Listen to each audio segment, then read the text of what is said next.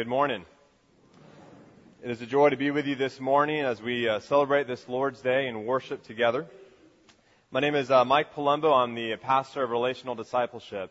And I just want to start off by making one thing very clear. I was not called as the pastor of Relational Discipleship because I am the perfect follower of Jesus who is going ahead of all of us and saying, everyone come behind me. This pastor is a struggling sinner recovering from various ways of struggle. But God in His grace is growing me, and it is a joy to grow with you all and to fall forward in Christ's love and His grace. We are continuing a series throughout this church. We've been in this series for a handful of weeks where we've been looking at how God graciously saves us in Jesus in the order of salvation. The God who chose us to be saved has called us to Christ's saving work. He has revived our hearts, receiving Christ in regeneration.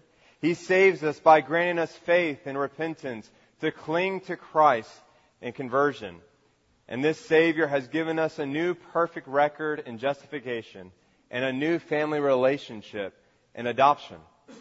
But justification and adoption are not the end of the road when it comes to our salvation. The Savior who saves us has welcomed us into a transformational relationship.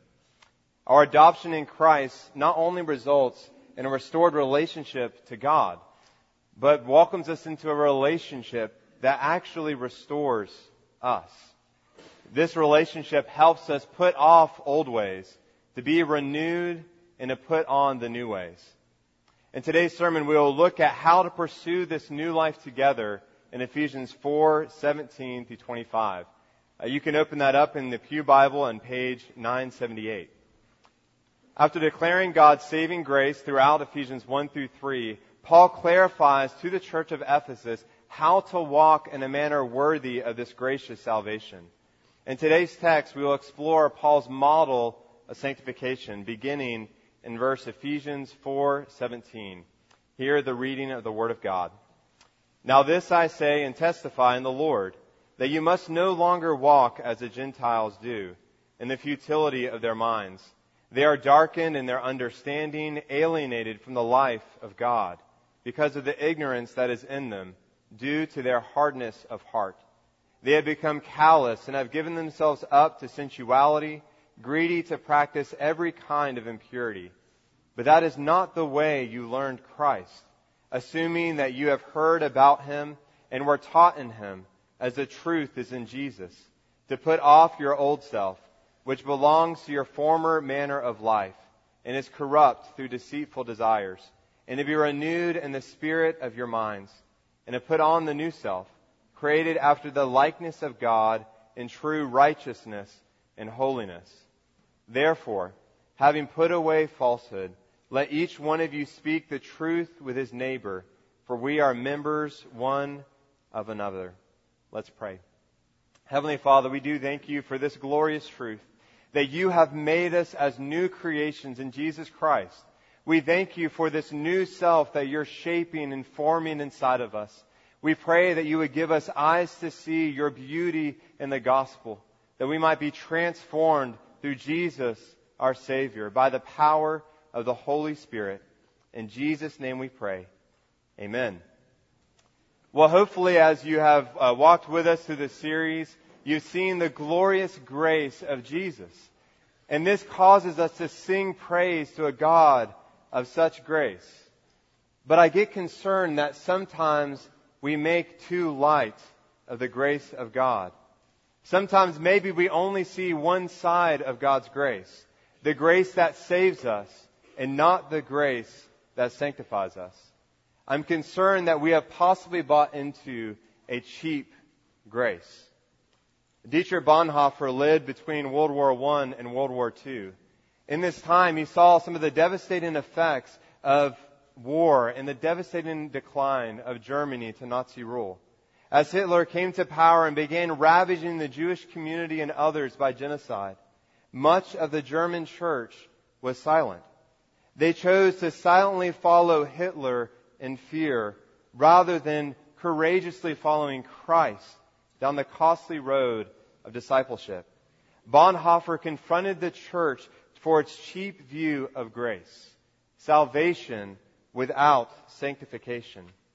Bonhoeffer says that cheap grace is preaching of forgiveness without requiring repentance, baptism without church discipline, communion without confession, absolution without personal confession. Cheap grace is grace without discipleship, grace without the cross, grace without Jesus Christ living and incarnate. Bonhoeffer says that true grace is costly grace. Such grace is costly because it calls us to follow. But it is grace because it calls us to follow Jesus Christ. It is costly because it costs a man his life. And it is grace because it gives a man the only true life there is.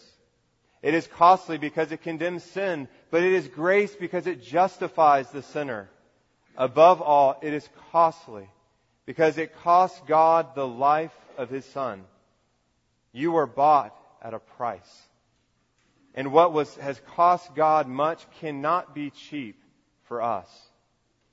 In the text this morning, Paul calls us to live out this costly grace. He says we must no longer walk as the Gentiles do. And this points us to the reality that sanctification is extremely difficult because it's like we're learning how to walk again. Does anyone remember that? You took your first step, you stumbled, you fell. You got back up. You took your second step, you stumbled, you fell, you got back up. This sanctification process is a renewal of our life goal and our lifestyle, that we might walk according to the ways of God and pursue His purposes. To put it another way, sanctification is the lifelong process of renewal, where we are learning to trust in the work of Christ as we develop the character of Christ and follow the way of Christ. So how do we put off the old self and walk in this new direction? And maybe the question is, what does it mean for us to pursue this new life? Well, Paul first instructs us to put off the old deception. In verse 23, Paul calls us to put off your old self, which belongs to your former manner of life and is corrupt through deceitful desires.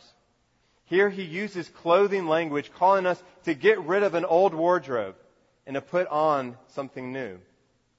This old self is the way that Paul sums up our previous life, marked by sin, deception, and rebellion.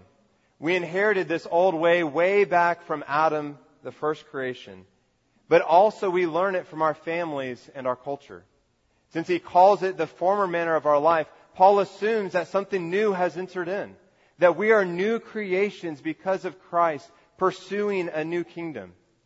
Paul says that this former manner of life is corrupt through deceitful desires. This deception in our desires distorts our thinking and misdirects our actions.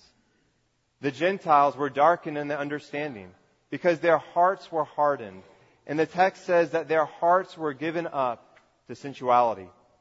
Paul says that the core deception of sin begins in our senses. You see, God has given us eyes to see, ears to hear, tongues to taste, and noses to smell, that we might sense God's goodness, we might worship His name and follow His way. When Adam and Eve were deceived by eating the forbidden fruit, it says Eve saw the tree was good for food, that it was a delight to the eyes, and that it was desirable to make her wise. She took of its fruit and ate it, and the man gave hearty approval. Instead of using these senses to sense God's goodness, worship, and follow, Eve was led astray by these very senses.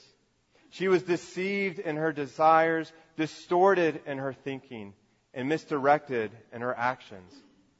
Paul warns us in 2 Corinthians 11:3. He says, I am afraid that as the serpent deceived Eve by his cunning, your thoughts will be led astray from a sincere and pure devotion to Christ. We too can become deceived in our desires, distorted in our thinking, misdirected in our actions. And the strategy of temptation in the garden is the same strategy today. We follow the same lies that Satan used through the mouth of this serpent. God is no good. Sin has no consequences. Life has no boundaries. Because we reject the goodness of God, we look for goodness out there in the world. Because we believe sin has no consequences, we run after sin, not realizing the wreckage it brings to our lives and those around us. And because we believe life has no boundaries, we do whatever we want without limits, as if we are all-knowing, all-wise, and all-powerful. We believe that God would not keep us when we truly want, and so we give in. The first great deception of the old self is the deception to overvalue God's creation. Just as Eve overvalued the beauty of the fruit, the tastiness of its sweetness, its ability to make wise, so we overvalue some aspect of creation. This desire causes us to rebel against God's command. Martin Luther says that whenever we break any commandment, we always break the first command to worship some other God. We find something of ultimate worth and give our ultimate allegiance. And this desire and this overvaluing of creation causes us to break God's command. Why do we break the Sabbath? We long to achieve our vocational goals or get that A in a classroom. Or maybe we love approval of coworkers or friends. When Sunday comes, we realize we haven't done enough to achieve our goals. And so we work hard day in and day out, 7 days a week without stopping. Instead of worshiping the God that gives us rest from our work, we work hard throughout this day. Our ambition deceives us, and we rebel against God. Why do we murder? We deeply desire some person, place, or thing. Someone takes away our opportunity to enjoy it or blocks our goal. We make a god of our goals. Our desire is blocked and we think we must punish the person that blocked us from this goal. We hate the person and murder them. This is the source of all of our conflicts. We've made a god of our goals. Our hatred deceives us and we rebel. Why do we lie? We deeply desire a good reputation and don't want anyone to realize that we're truly a fraud. We exaggerate truths, we cover up struggle, and we do whatever we can to control people's perceptions of us. We make a god of our image. We do this in small ways by answering to the question, how are you? Fine, just fine. When really the world around us is falling apart. Or we do this in more drastic ways by lying about our finances or other things that have huge consequences. Approval deceives us and we rebel. Paul says, put off the old deception. It is corrupting us and leaving us lifeless. When we realize the depth of our sin, another lie creeps in. And this is more destructive than the first one. We believe God can never love and save a sinner so great as me. We feel ashamed, worthless, and unforgiven. We undervalue the cross. Our shame defeats us, and we think, if God has given up on us, then I give up too. We throw in the towel, and we agree with Paul in Romans 7:24. Wretched man that I am, who will deliver me from this body of death? We wait for an answer, and the only answer we can find is no one. And I am a nobody. We must throw off this lie, Christian. We must look to the Lord Jesus Christ. We must hear again that Jesus came to save sinners. When did that change in our story? God has made us alive together with Jesus, having forgiven us all of our trespasses by canceling the record of debt that stood against us with all of its legal demands. This He set aside, nailing it to the cross. God has justified the ungodly in Jesus. Romans 4:5. And as sin increases, grace increases all the more. Look up, O defeated Christian, to the Lord Jesus Christ. Lift up your eyes to this cross, because on this cross He died for your sins to make you new. We need to be renewed by the truth of the gospel. If our problem is we have been deceived in our deepest desires, then we must seek renewal in those deep places. We must be renewed in the spirit of our mind. And unless we're really careful, we need to realize He's not simply saying add new ideas to our brains, but we need to be renewed in our very core, our evaluation center where we measure worth. We need to be experiencing a recalibration of our loves, a renewing of our heart's deepest desires, a reprogramming of our internal processor. We renew our taste for glory and grace. Paul says in verse 20 that we already learned Christ. We heard about Him. We were taught in Him as the truth that is in Jesus. This returning to Jesus and receiving His life-fulfilling love renews us in this new life of righteousness. Jesus says in John 15:5, I am the vine, you are the branches. If any man remains in me and I in him, he will bear much fruit. Apart from me, you can do nothing. And later on in verse 9, He continues, as the Father loves me, so have I loved you. Abide in my love. This fruit-bearing renewal that brings new life and new love only happens as we abide in the love of Jesus Christ, our Savior. Abiding in this love changes our love and restores us that we would reflect love into our communities. The navigators created a tool called the wheel diagram that demonstrates how these resources renew us in the love of God. You can see it printed in your bulletin right before you. This wheel diagram assumes that the hub, the wheel, the spokes are all fundamental to the movement of a vehicle. And where this vehicle is going is in the direction of godliness. But if you don't have a hub in the very center of this wheel, that wheel will fall off or stay stagnant. And so the wheel and the hub provides not only security to the wheel, but also power to keep the wheel moving. And so what is the hub, the center of our security, the source of our power, but the love of our triune God, Father, Son, and Holy Spirit? We delight more deeply in this love of God, delighting in the Father's loving provision, the Son's saving work, the Spirit's empowering presence. We receive this love through the written Word of God and the sacraments. As we study the Word of God, we see that His love is better than life and more desirable than sin. As we take communion and pour water, we see and experience the forgiveness of Christ's sacrificial death and His cleansing power. Whenever we take these sacraments and see and participate in the sacraments, we're reminded of the forgiveness which silences our shame. We respond to this love in prayer and praise to God. In prayer, we pour out our heart to a God who loves and cares for us. In praise, we sing out our songs to God, and we are renewed in this love and satisfied in His loving presence. This shows us the vertical resources God has given us to be renewed in love. But God also has given us resources to be renewed horizontally. We share this love and fellowship in the church.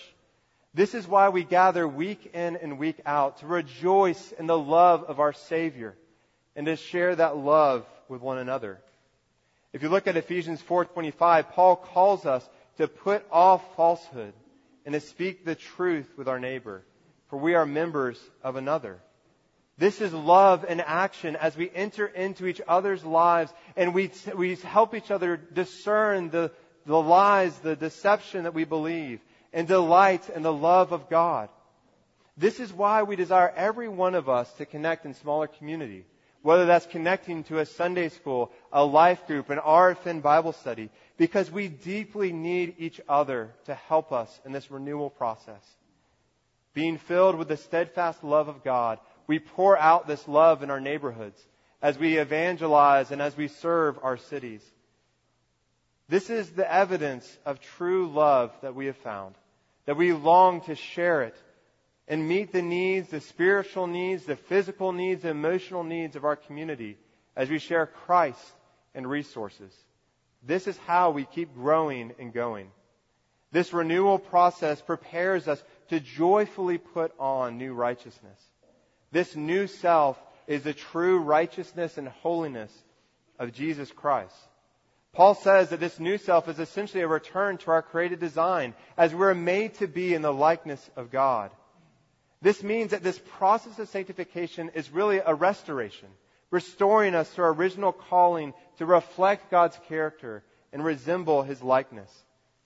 But we must let go of this trend of finding our goal of our humanity in the culture around us. We do not base our maturity on the shifting trends of right and wrong in our community. But we also must let go of the frozen approach. Has anyone seen this? What is Elsa singing of? She says, reject all rules. Find our humanity in our deepest feelings and desires. And no matter how loud Elsa sings of the freedom that our feelings will bring us if we just express them, they leave us more frazzled than free. They deceive our desires, distort our thinking, and misdirect our actions. We will not find the goal of our humanity inside us.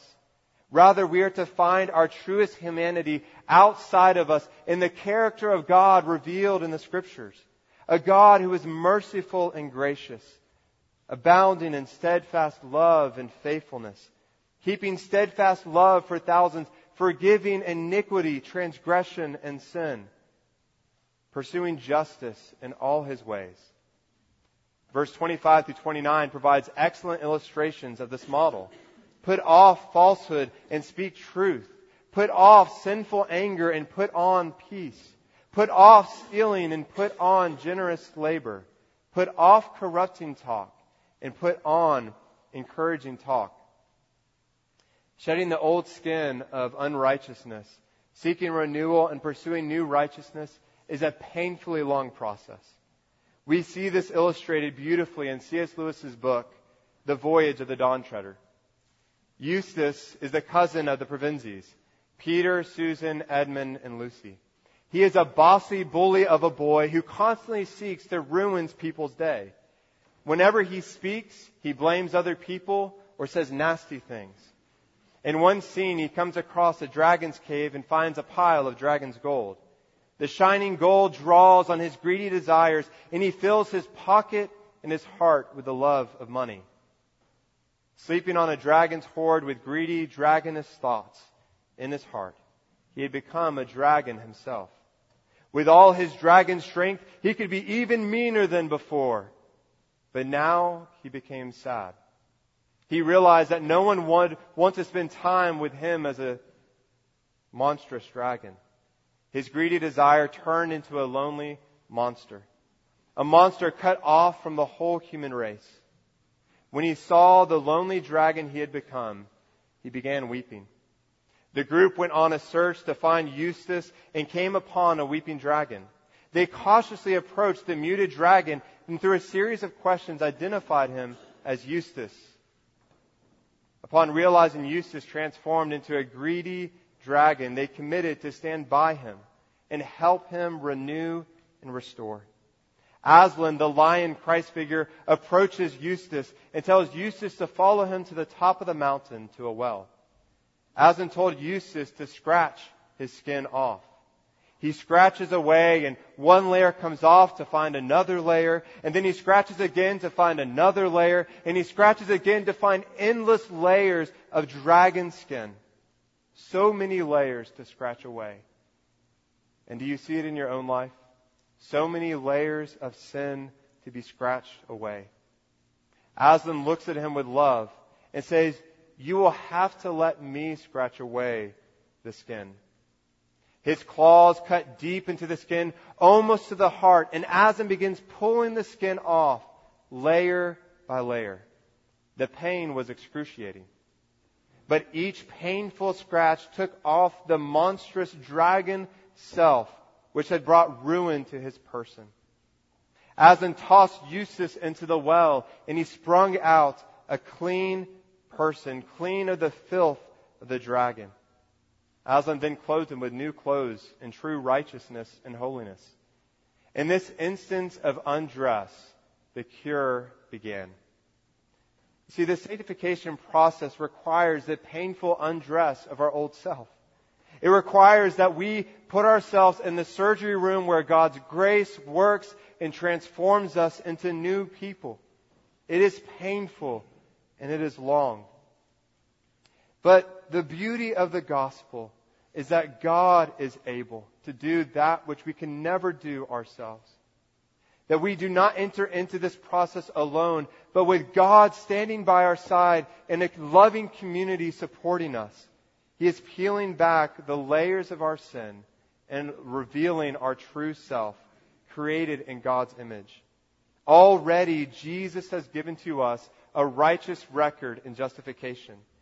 And day by day, He is making us more righteous as we abide in Him. This means we are becoming daily and morally what we are eternally and legally before God. And as we persevere to the day of final glorification, where God will make us perfectly righteous in every way, we wait with hope that this legal status of justification will become our regular experience as restored human beings, fully righteous as Jesus Himself. But until then, we wait in hope that the Savior that came to die for us is the Savior who is with us, pulling away those layers, dying on the cross and renewing us after His image, all to the glory of God our Savior. Amen. Let's pray. Heavenly Father, we do thank You for the good news of the gospel, that You are transforming us in Jesus Christ, that You're pulling away those layers of sin and renewing us in the core of our desires. O Lord, grant us perseverance to look to Jesus Christ our Savior, to wait for Him in this renewal process, to be a community that seeks renewal together in the love of our triune God, Father, Son, and Holy Spirit. And it is in His name that we pray. Amen.